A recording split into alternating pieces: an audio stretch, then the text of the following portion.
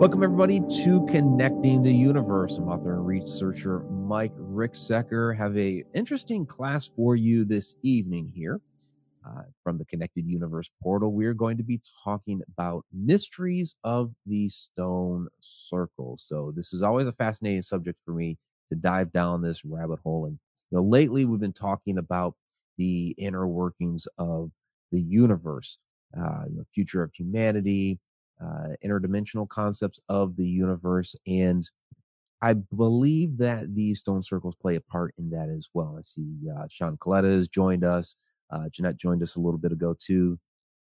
So people are starting to filter into the live stream. For those that listen to the podcast later, if you want to be part of the actual visual presentation, ask your questions during the class and all those things, please join us live Wednesday nights, 8 o'clock p.m., connecteduniverseportal.com.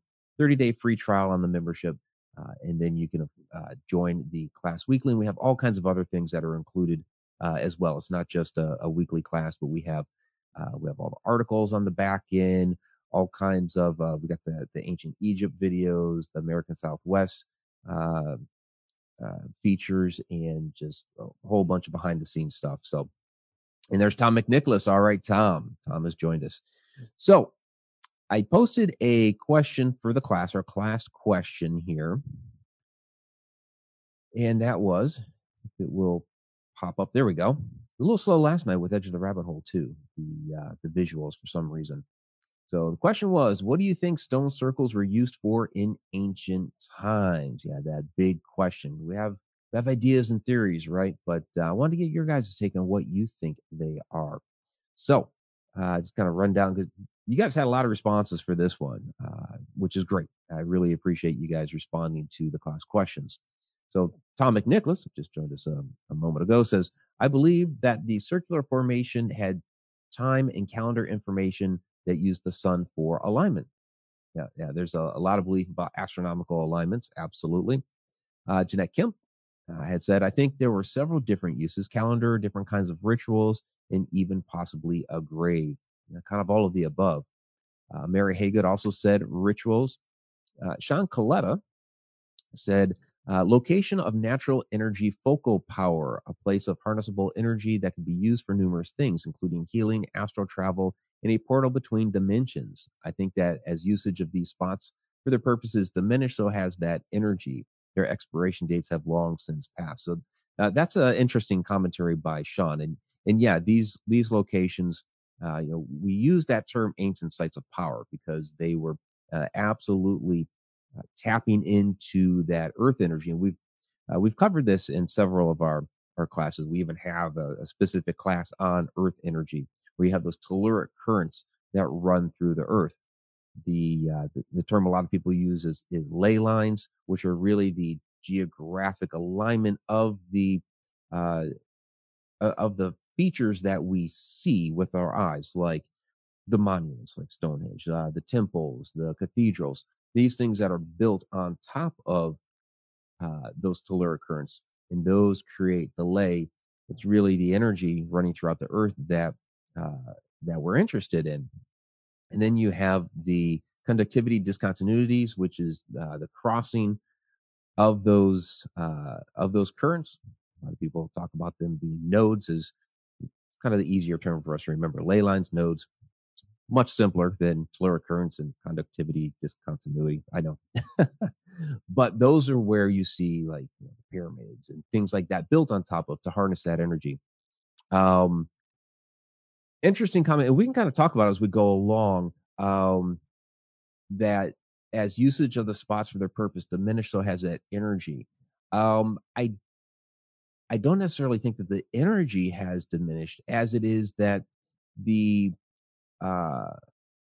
what they used to tap into it, the stones themselves over thousands and thousands of years have gotten weaker. They become weathered down. Their alignments have been skewed a little bit. They're not in that pristine condition that they were long, long ago, in which they were able to actually harness that energy. I mean, like take the the pyramids, for instance. There was a function for those casing stones that were on the pyramids, and now almost all the casing stones are gone. So the functionality, the way that they were able to be used is missing. So, but people go to those sites and they still do feel a palpable energy. It's certainly not as strong as it was, and I think that's because of the fact that they built it in such a way to be able to harness it, and we don't have that knowledge of how they built it. And of course, we're not also not going to restore it to its original condition either. So, but that's an interesting commentary, Sean. Thank you for that. Appreciate it. So let's go ahead and get into this. So mention Stonehenge, and this is Mysteries of the Stone Circle. So this is kind of an interesting tale about Stonehenge, if you believe it. All right. So the Stonehenge hippies. I don't know how many of you guys may know this story. I have mentioned it here uh, on Connecting the Universe before. This was in 1971. This is the story of the Stonehenge hippies. In August of that year, a small group of young adults set up camp at Stonehenge. Back when you were able to do that, where you could just walk up to the place at night and set up camp. A long time since been able to do that, but you used to be able to do that. They're having a good time, enjoying themselves that evening. But all of a sudden, that area, Stonehenge, and the sky above it, lit up with this blue light. There was a policeman that happened to be passing by at the time, and he witnessed this. And then, as soon as, excuse me, as soon as the blue light subsided, the young adults were gone. The kids were gone. The policeman said that all that he was able to find were their backpacks, and there was supposed to be a journal and these sorts of things there. Plays like an urban legend. It's one of those, do you believe the tale or not? And it may just be an urban legend. It's a fun one, but it's one of those that leads into the idea that, there's something going on at these ancient sites, that there is a palpable power to them. And, they could be opening up portals. Sean was talking about, portals in his description earlier. It could be opening up portals, or maybe they at least once did.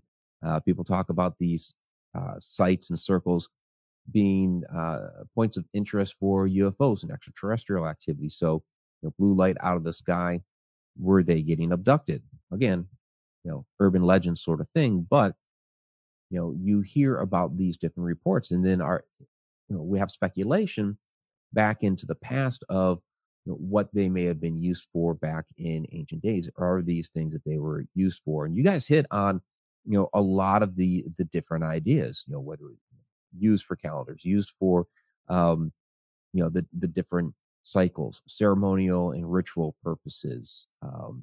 Graves.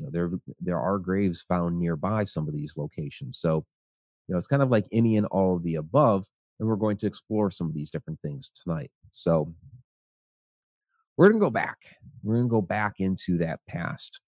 And I posted a couple of photos today on Instagram and Facebook from Nabta Playa out in Egypt. I did get to visit this last year when I was out in Egypt last June.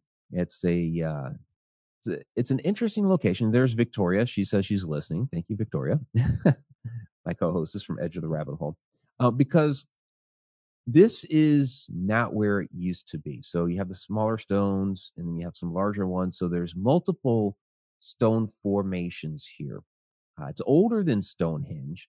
It's about 7,000 years old. Although people refer to it as uh, Egypt's Stonehenge, which is kind of a misnomer since it is much, much older than Stonehenge itself. But is what it is. Stonehenge is by far the most popular hinge, really. And hinge just means circle. It doesn't have to be stone. You can have a wooden hinge, by the way. We had here in America, we had wooden hinges around places like Cahokia Mounds. They had wooden hinges there. Those are the Cahokia Mound is the uh, largest pyramid north of Mesoamerica. It's in Illinois, just across the river from St. Louis. So hinge is just a term for that type of circle. Uh, and so, we attribute that Stonehenge to stones, but a lot of them are stones. In any case, Napa Playa.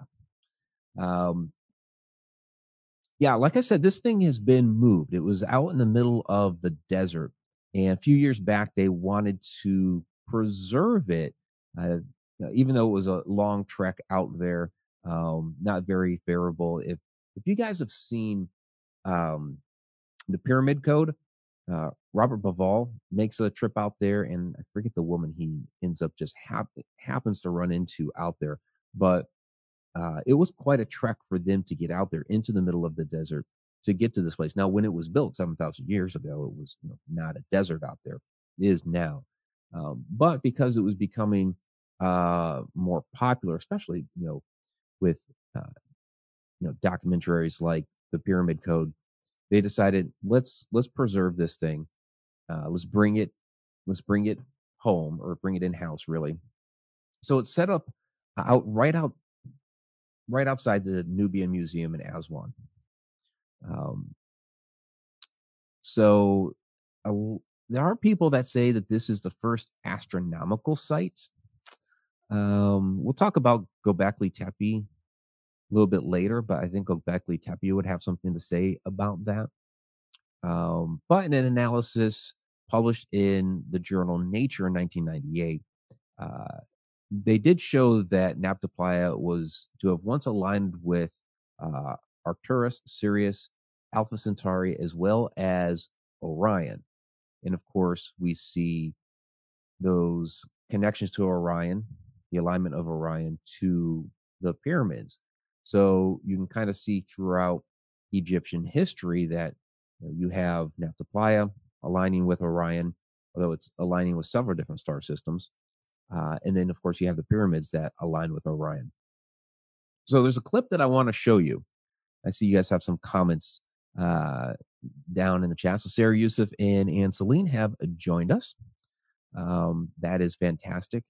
Tom McNicholas asking me, what kind of stone are they made of? Tom, off the top of my head, I do not know what type of stone the Nabta Playa stones are made out of. It's not the Aswan rose quartz, or rose granite. I'm sorry, because that's a very, very distinct color. You'd be able to tell. I'll write that question down. What stone are they made out of? Off the top of my head, I don't know. And Sarah asking, if these ancient sites of power are so important, why hasn't knowledge from these civilizations been passed down more readily? Our Well, we do this today. Our ancient ancestors, our ancient civilizations, um, to the victor go the spoils, and to the victor goes the writing of history. There's been a lot of destruction in our ancient past, and we see it today. We saw it a couple of years ago. Um, what was it in Syria when they were blowing up different ancient monuments? You know, my God's better than your God. I'm going to blow up your monuments. I'm going to eradicate your people. It's been genocide. There's also been, ancient cataclysms in which has wiped out large numbers of people, and we lost the knowledge over time. How is it we lost the knowledge of how to build things like the pyramids, or the Trilithon out in Lebanon? Those massive, massive stones that we can't even move today with our technology, but they knew how. And over time, we lost that knowledge.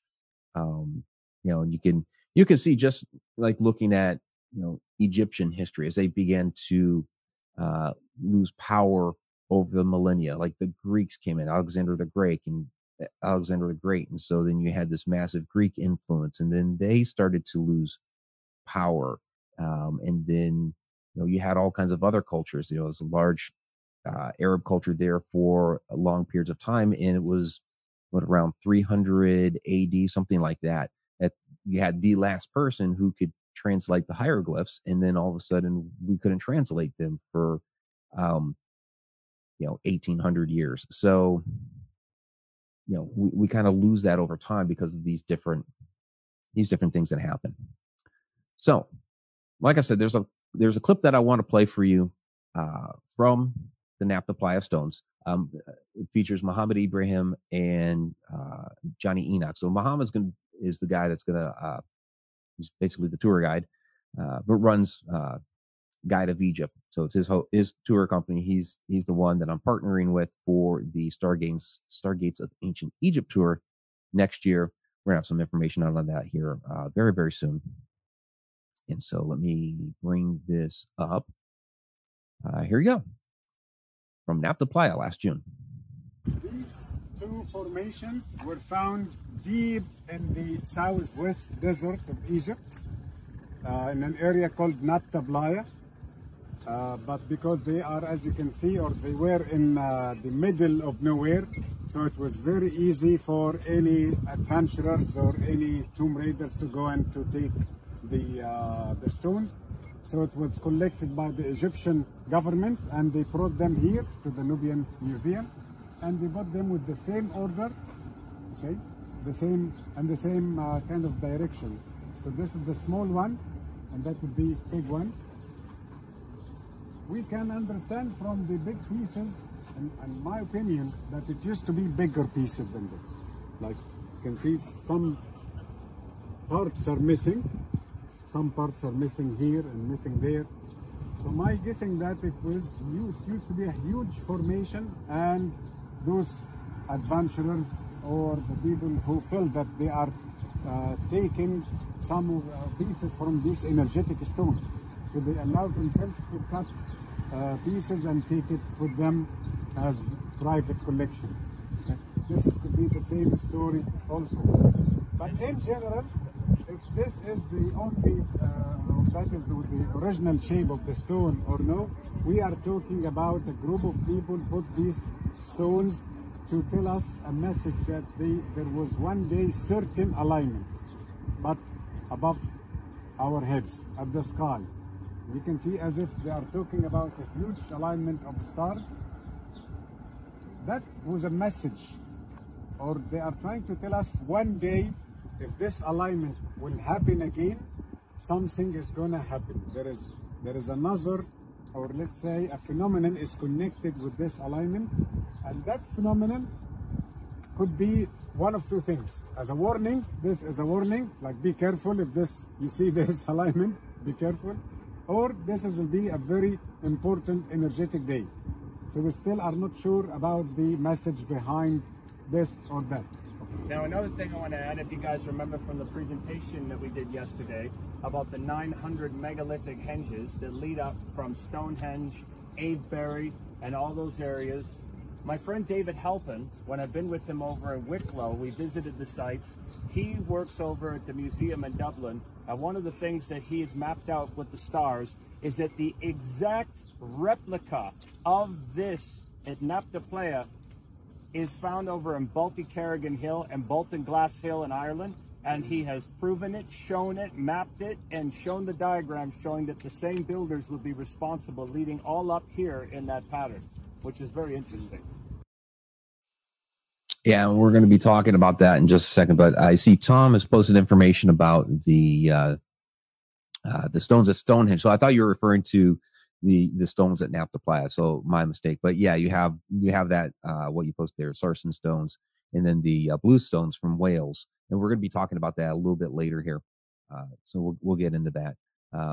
But yeah, so Johnny makes a interesting remark there. Another connection between Egypt and Ireland. Now, we did that class back at the beginning of December on the connections between Egypt and Ireland. And Anne, thank you again very much for some of those links that put me on that path.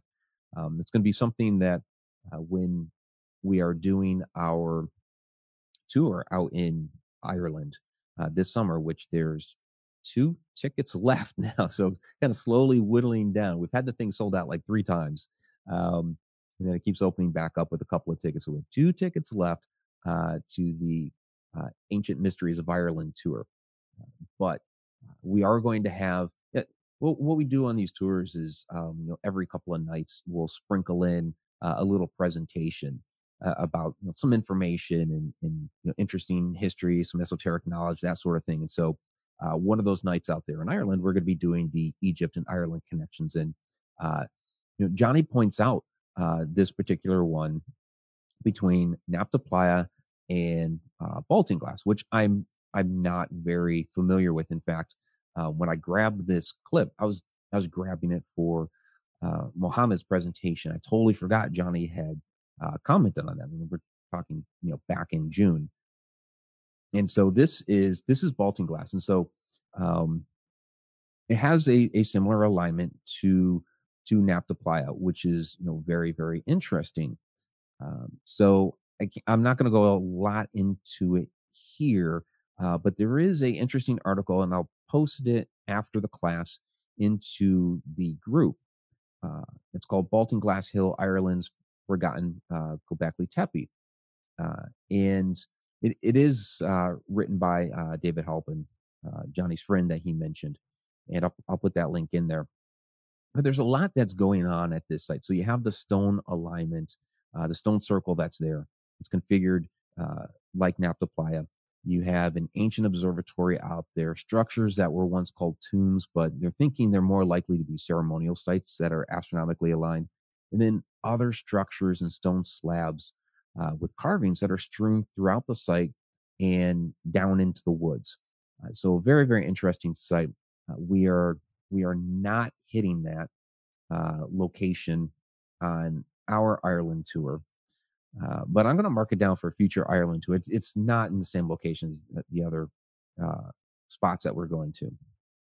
So, but I'm going to mark it down for, hey, this is one we should definitely check out on a future Ireland tour. That would be a fantastic location to hit, especially if we're talking, ancient mysteries.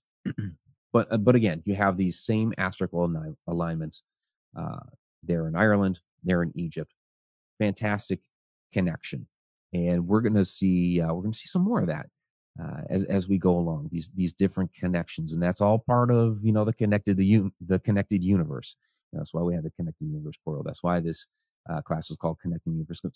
These things are all connected, and those connections between Ireland and Egypt are fascinating. So if you missed that class, by all means, go back and check it. It's up there, Connected Universe portal. Just go into that member section there. So, all right. And thank you, Victoria, for putting that in. Mary was asking about the tickets, and thank you for putting that in there. And then yes, definitely, and love the connections between Ireland and Egypt. So we're going to see some other interesting connections here in just a moment too. But we're staying in Ireland for just a little bit here. And talk about our tour, because this is someplace that we're going to be going to this summer in Ireland, is Drumbeag Stone Circle, also known as the Druids Altar. And it's pretty unanimous that this was used as a ceremonial site. It is a small axial stone circle in County Cork in Ireland. It's believed to have originally consisted of 17 stones, and it currently has 13. So a couple of the stones have gone missing over the years. So then the question is, what is meant by an axial stone circle? So this is a type of megalithic ring of stones generally found in County Cork and County Kerry in Ireland. It's aligned in a northeast to southwest direction.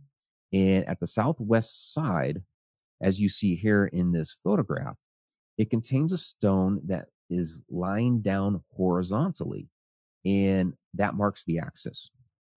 There are also two portal stones, they call them portal stones, stand about 6 feet tall, that mark the entrance to the circle. And basically, those are straight ahead. If you see the axis stone there, if you look straight ahead, those two taller stones that are just directly in front of it, those are the portal stones. And at this particular site, the portal stones and the axial stone are aligned with the setting sun at the winter solstice. That's kind of interesting, because you think about, kind of one of the extremely famous ancient sites in Ireland, Newgrange. That it's also aligned with the winter solstice, but with the rising sun at the summer solstice. So little bit different. It's still aligned. I'm sorry, winter solstice. It's still aligned with the winter solstice. Just one is rising sun, one is setting sun, which I find that kind of interesting. The little differences like that. So why is the winter solstice important? According to an old Celtic myth, on the solstices of each year, the Oak King, representing the light, and the Holly King, representing the dark, would fight, with the Oak King emerging victorious at the winter solstice, enabling the return of the light. So this celebration of the shortest day and longest night of the year marks the return of the light as days begin to lengthen once more, which is seen as an occasion of rebirth and renewal. That's why we have a lot of holidays around the winter solstice, which of course over time, those different religions and customs kind of got intertwined. So we have Christmas around that time and other holidays as well. They all kind of gotten that mishmash together. So that's why we have that at the winter solstice. It's interesting, again, the way that one is rising, one is setting. But they're in a little bit different parts of Ireland too. So it could be just that particular set of druids. And again, this one here is a ceremonial site where Newgrange is a burial mound. So that could play into that as well. So what's also interesting, excuse me, what's also interesting about the Newgrange site. So it was a week and a half ago now, for the tour, Maria Schmidt, who heads up Mysterious Adventures Tour, had put together a little Mysteries of Ireland presentation with myself and Ann Massey. Ann Massey, can't remember if she owns and operates or part owner or helps with Spooky Isle tours out there. And so she's in Ireland. So she's been out to many of these locations a number of times, and she made an interesting comment that around the circle area, and you can see some of the foliage that's kind of around there in the background, that there are all these different thorny, prickly plants that will grow up, but they won't come into the circle area. They're only around. And that's a really interesting remark and kind of struck me because it's something that we talked about, again, going back to Egypt. When we were out in Egypt, it's something Mohammed would talk about a lot. A lot of these different ancient sites of power would have the prickly plants, the thorny plants growing around outside of them. So I have kind of a partial clip at the Valley Temple right outside the Great Sphinx.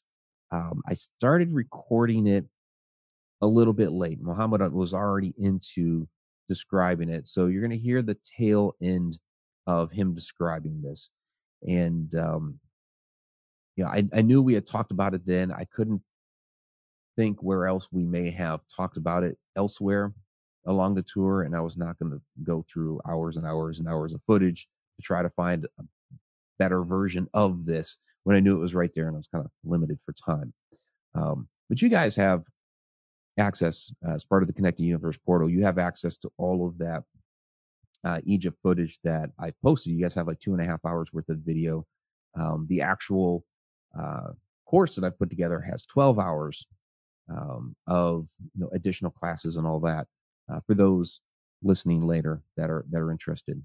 So let me bring up this clip. Here you go. Static energy. So not only on the ground, but also grows in between the blocks, which is like a miracle because this is like not a good environment for any plant.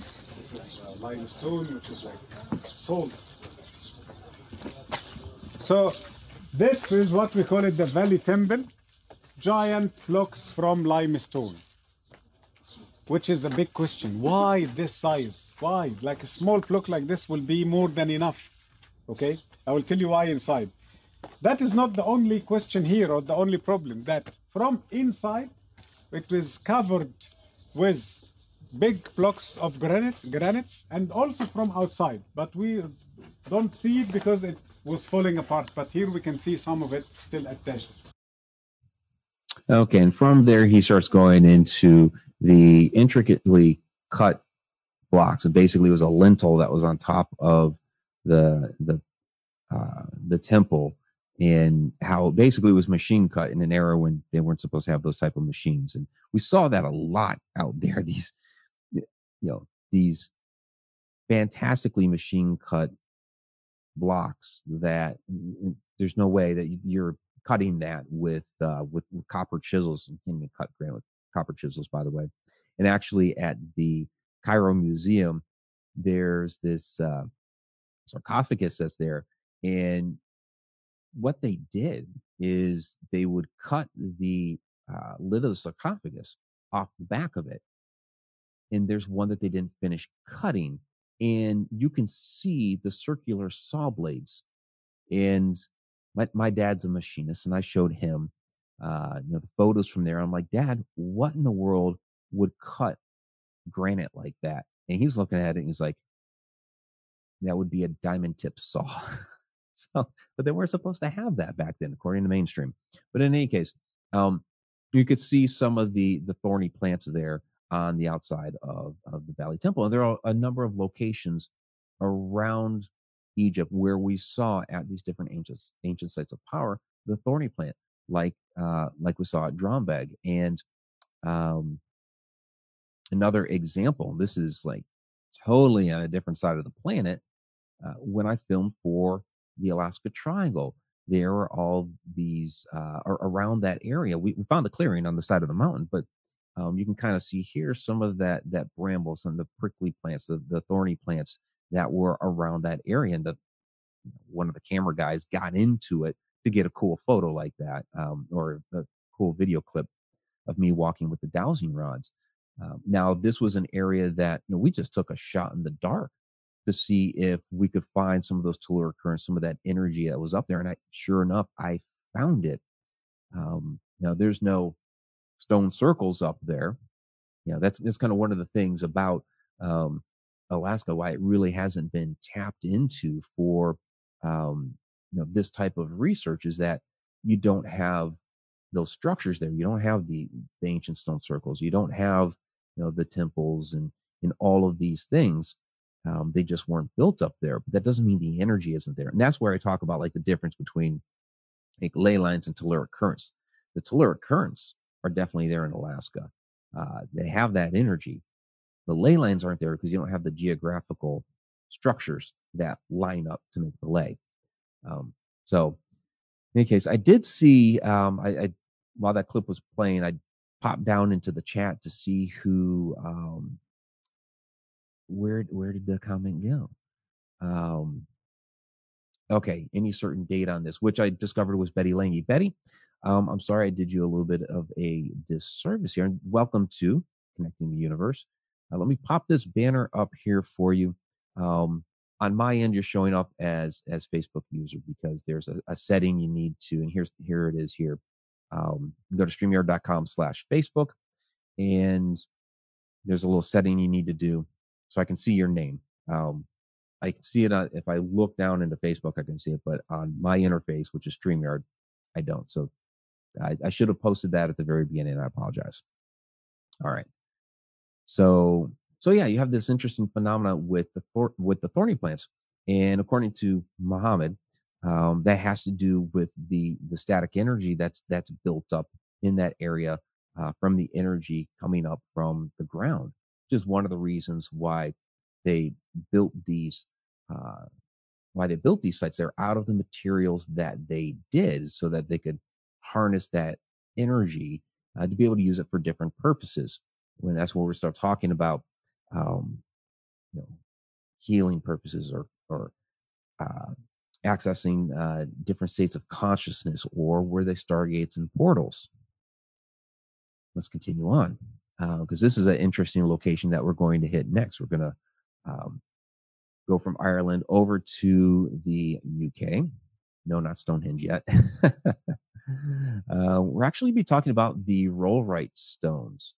Um, this is a interesting location. I have not yet been, but what's interesting about this is the research that has been done there into the energy within the ground.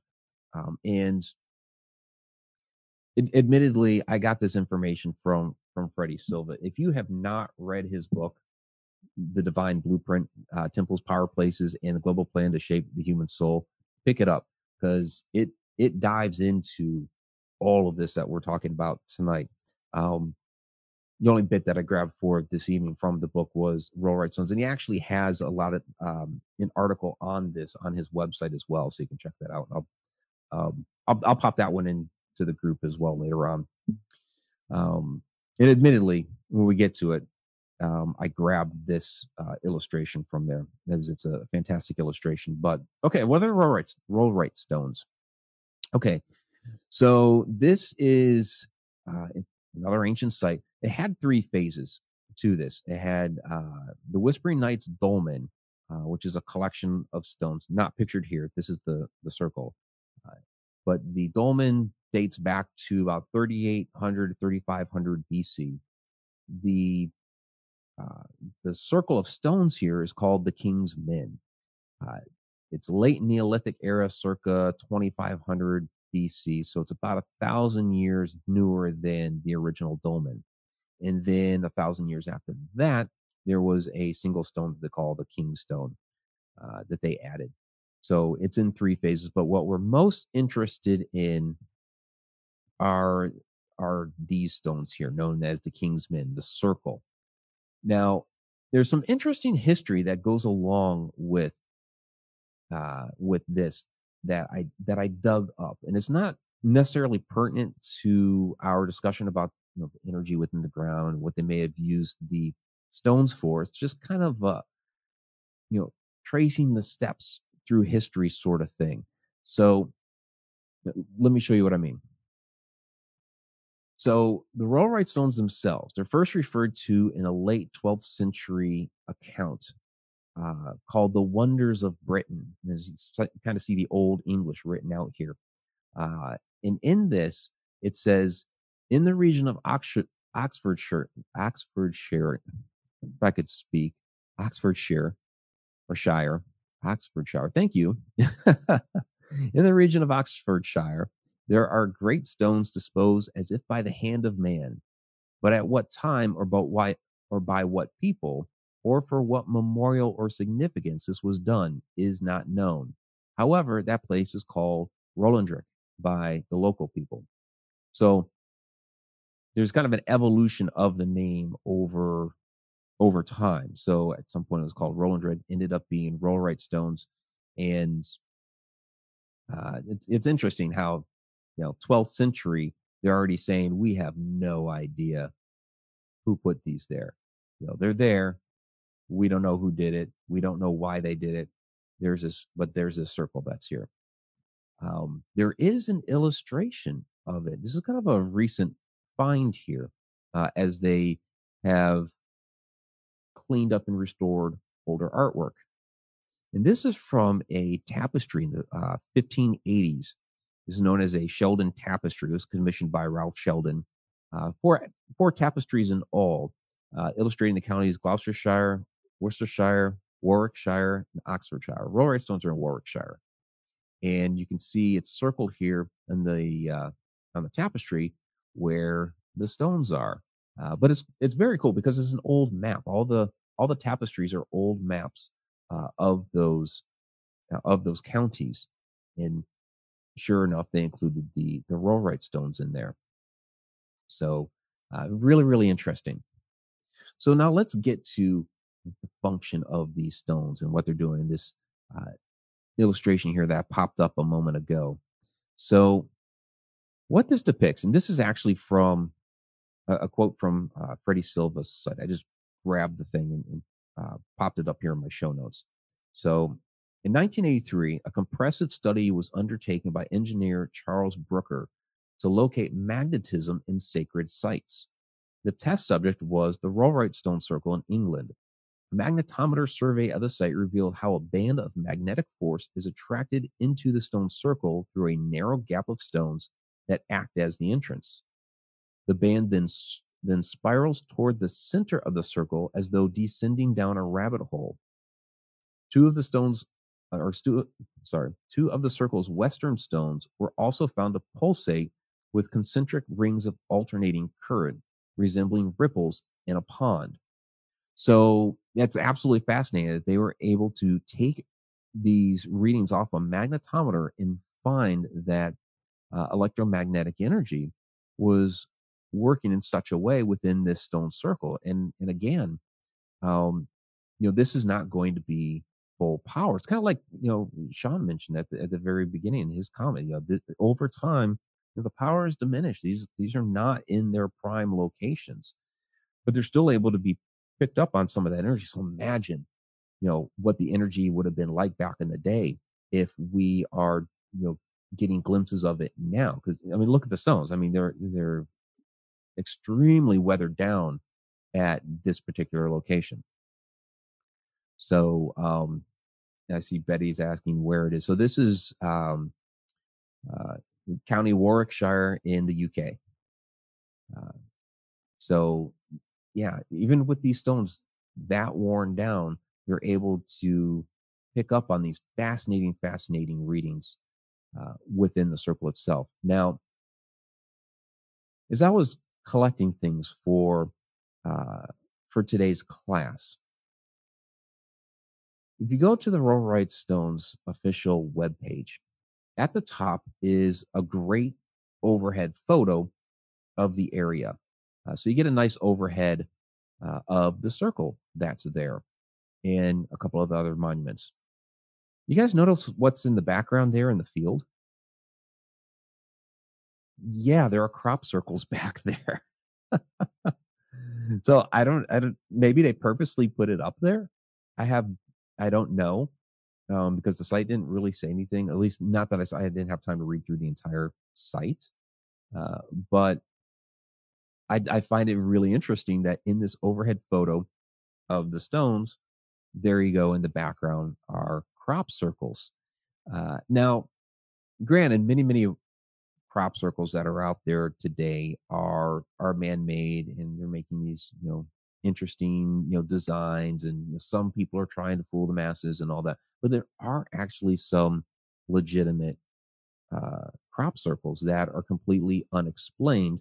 Again, you can actually refer to Freddie Silva's work. He has a book on crop circles as well. And then Darcy Weir had a documentary. Victoria probably remembers it. She's good buddies with Darcy too. She probably remembers the name. But when we first had Darcy on last year on Edge of the Rabbit Hole, he had just produced a crop circle documentary. So check that out too.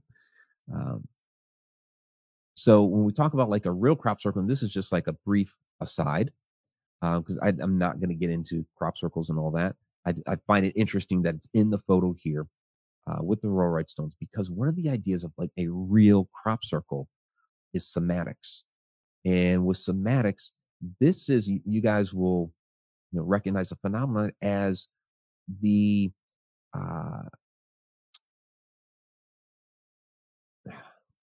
sound making different patterns.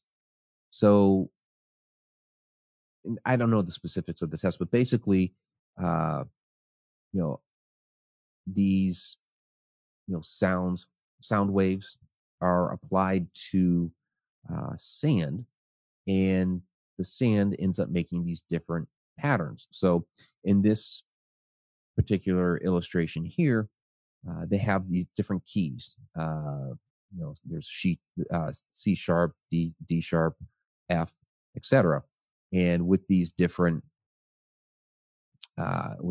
keys, it makes a different pattern. And so there are a number of people that believe that a true crop circle is created by the electromagnetism of the earth welling up, creating the pattern much like somatics, and you're at a location like the Rollright stones, which is supposed to have this electromagnetic activity that occurs there. So for there to be some sort of genuine crop circle, and it's hard to see the pattern of the circle that's back there, but you can see that it's circular in nature, has some design work to it back there. And it could very well be one of these patterns here that you see on this somatics example. So I find that very interesting that they included that particular photo on their website at the top.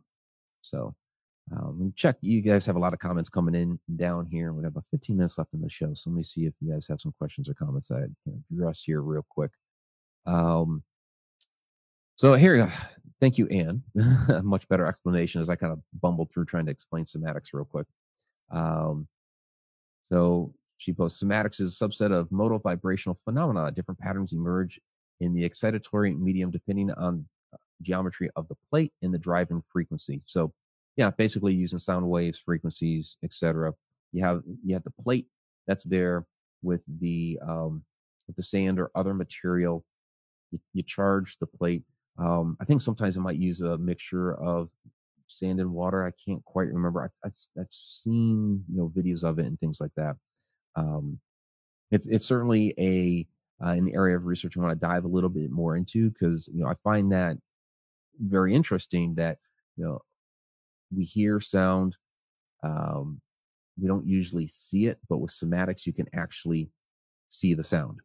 And you think about some of the other locations that we've talked about before in some of our other classes, when we have talked about the like the Great Pyramid of Giza being tuned to F sharp. And we did that demonstration, we did that experiment in the Great Pyramid last June. Pyramid's tuned to F sharp, and then the coffer there, the supposed sarcophagus in the King's Chamber, is tuned to A. We're basically confirming Tom Danley's experiments from back in the 80s or whenever he did those. So fascinating. So all right. So we're going to move on here. Mentioned earlier, we'd get back to Stonehenge. So we are going to hit Stonehenge here real quick, because Stonehenge, I think, gets a lot of attention, and rightfully so. I mean, it's built approximately 5,000 years ago. The stone circle itself. So I should say the original henge monument around it was built 5,000 years ago. The stone circle itself, what everybody is familiar with, was built more like around 4,500 years ago. So about a 500-year difference. But even before all of that, in the area are about 4 or 5 pits. It's approximate because of the conditions of the area. I mean, part of it is now part of the parking lot, or as they say, the car park. But 3 of them appear to have held large pine totem pole-like posts that were erected between 8,500 and 7,000 BC. So we're talking about 10,000 years ago. What happened 10,000 years ago? We've kind of mentioned that a few times before. 10,000 years ago is like a magic number. We're talking, and we're going to get to Göbekli Tepe here soon, but Göbekli Tepe is one of those 10,000 years ago thing. We're Dryas era, all of that. So it's an important era in our human history that we're still trying to fit all the pieces together. But like Tom said, there are some different stones there. And again, Tom, thanks for posting that earlier. You have the taller sarsen stones, the origins of which are still not known. Don't know where they came from, how they erected them, all that. They got them from somewhere. They exist. Their origins are still unknown. The smaller blue stones that are within, dragged all the way up from Wales, about 125 miles away. So this would have been very, very important for them. So uses, we kind of talked about that a little bit earlier. There are a lot of different uses. There are burials that are located on the property. So I do not believe that Stonehenge was a primary. It's not a tomb, but there are burials there. So at some point there may have been a peoples that wanted to bury somebody at a special location. But you could have also had things like if you had a mass amount of people gathering for ceremonial purposes, it's the uh, it's the solstice. We have some astronomical alignment here that we're celebrating. People are coming out, and you might have a person or two, you know, you know, pass away while they're out there. And back then, they may have just, well, he passed away. That's lousy. We're going to bury him here. This is a sacred spot. He passed away during whatever we're doing here, and so maybe you just buried him there. So we don't know for sure, why they would have been buried there, since it's not a conventional tomb or burial mound or what have you. But there are people that are buried there. But it was a ceremonial location. It was a pilgrimage spot. Some people said there's a harmonic convergence there. The site does predate the Druids by at least 2,000 years, but modern Druidic societies still view it as a pilgrimage destination. So you do have those big celebrations and parties and things like that. Large gatherings that still come out there to this day to celebrate, which I think is great. They're trying to tap into that old energy and see can we revisit and try to figure out what they use that for. Is there can we raise our consciousness level by going there and celebrating at these certain specific times? Maybe not as much as it used to be, because the site is very much in disrepair. So it's not going to be at its prime power. But it's too bad Adam Tillery isn't a part the Connected Universe portal yet. Guys, we got to talk him into it, because Adam was there. I've not yet been to Stonehenge, but our good friend Adam was out there. It was a year and a half, 2 years ago, something like that. That was probably before COVID. But in any case, he talked about the power that he felt while he was there. So, something is kind of interesting. We're gonna again find another connection here from Stonehenge. So this is an interesting quip.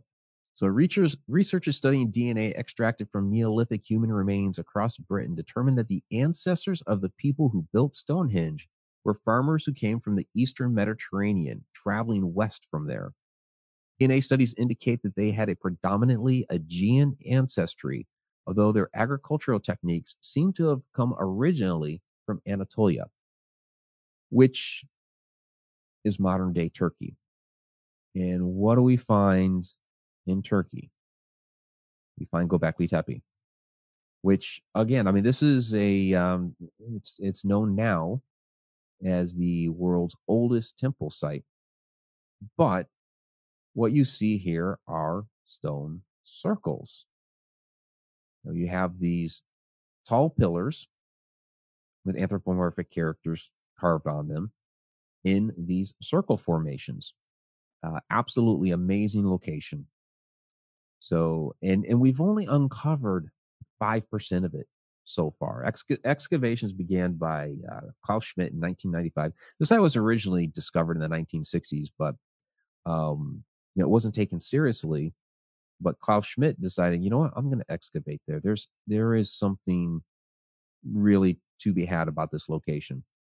And what he ended up discovering was the oldest temple site. And, it's one of those that really helped those like Robert Schoch, John Anthony West, who were trying to tell the world, this, like the Sphinx is older. Some of these locations are much, much older than we have previously believed.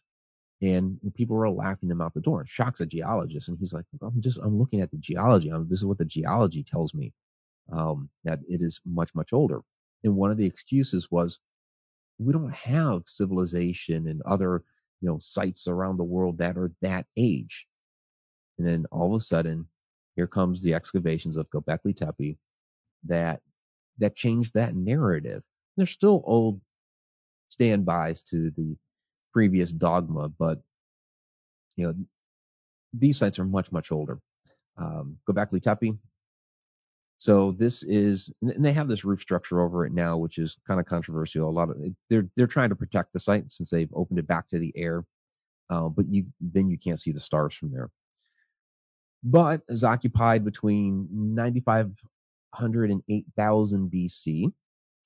The occupation there ended about 500 years before the first pole structures at Stonehenge. Not the stone structures, but those original pine totem pole like posts that we talked about. So you can kind of say, well, maybe they started there, around the Göbekli Tepe area, and migrated over 500 years, taking with them some of their old customs, and they started building the henge monuments there, because you see the DNA connections from one to the other, and you see the agricultural methods from one to the other. So you have these different connections across. So we talked earlier, connections between Ireland and Egypt. Now we're talking connections between UK and Göbekli Tepe. So it's really, really fascinating how all these places are connected like that. So what's also interesting is that it's astronomically aligned, but mainstream scholars still debate this. You have these pillars with these anthropomorphic characters on there, and there are those who believe that these are parts of the zodiac. But the zodiacs, according to mainstream, wasn't invented until about 2,500 years ago. So there's a big gap of time between what our conventional dating for the zodiac is and Göbekli Tepe. So from the things I've been researching, I mentioned Robert Schoch earlier. This is a comment in his Forgotten Civilization book. This is about pillar 18 at Göbekli Tepe, and this is it doesn't look like much that I have on your screen there, but that is the belt on pillar 18. This is his quote. The belt of pillar 18 corresponds to the belt stars of Orion in the fox pelt loincloth, which you can kind of see partially in that photo, can be seen as equivalent to the Orion Nebula, which hangs from the belt in the constellation, sometimes referred to as the sword or the sword sheath of Orion. And Orion is surrounded by the zodiac, a series of constellations, just as pillar 18 is surrounded by smaller pillars.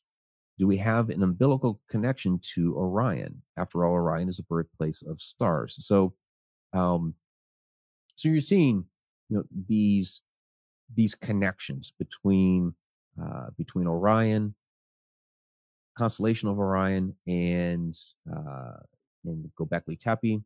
We've already seen Orion connected to the Giza pyramids. We saw Orion connected to Nabta Playa, to the one in Ireland, that's the one that begins with a B, Baltinglass, because that has the same alignment as Nabta Playa. So you see all these connections back to Orion, back to Orion, back to Orion, and there are people who believe that that human race is originally from the constellation of Orion, specifically the star Sirius. And you see like the ancient Dogon tribes where they knew of the Sirius star cluster, and aspects of it before our astronomers were even able to see it with our telescopes. And like, well, this is the formation up there, and sure enough, they were correct. So you see all these fascinating connections. So it's still debatable as to whether it's a zodiacal alignment, certainly some sort of astronomical alignment. whether or not the zodiac comes into play. Again, we keep finding that things are much older than previously believed. And if you watch my Facebook feed, you'll see I end up posting a lot of articles about, hey, this thing here is older, that thing there, they just discovered that one was older. They keep doing that. And then, of course, just real quick, because we are at our hour mark, the ultimate circle, Atlantis. Yeah, there's something about these different circle structures that have been with us throughout all time. Is it a call back to Atlantis? You see in this illustration here, it almost looks like a space elevator that they have, and I believe that what was in that temple in the center of Atlantis was a stargate or a portal, and I think that's what a lot of these stone circles were, trying to harness.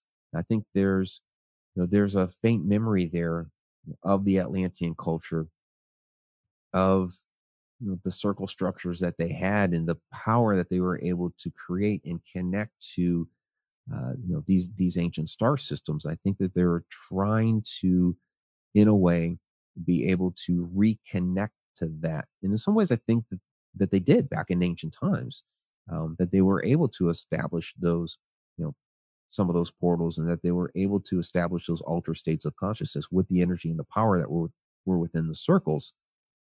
And yeah, we've lost that knowledge over time. And, I think over time, we'll gain it back. I think it's a matter of expanding our minds, and we're doing that. It's we're having those conversations, we're exploring those different possibilities, and just in groups like this, where sure, I'm giving a presentation, but you guys are asking your questions, you're throwing your ideas out there, and we are having our own discussion here. Speaking of which, let me pop back down into here, get a couple more questions or comments here.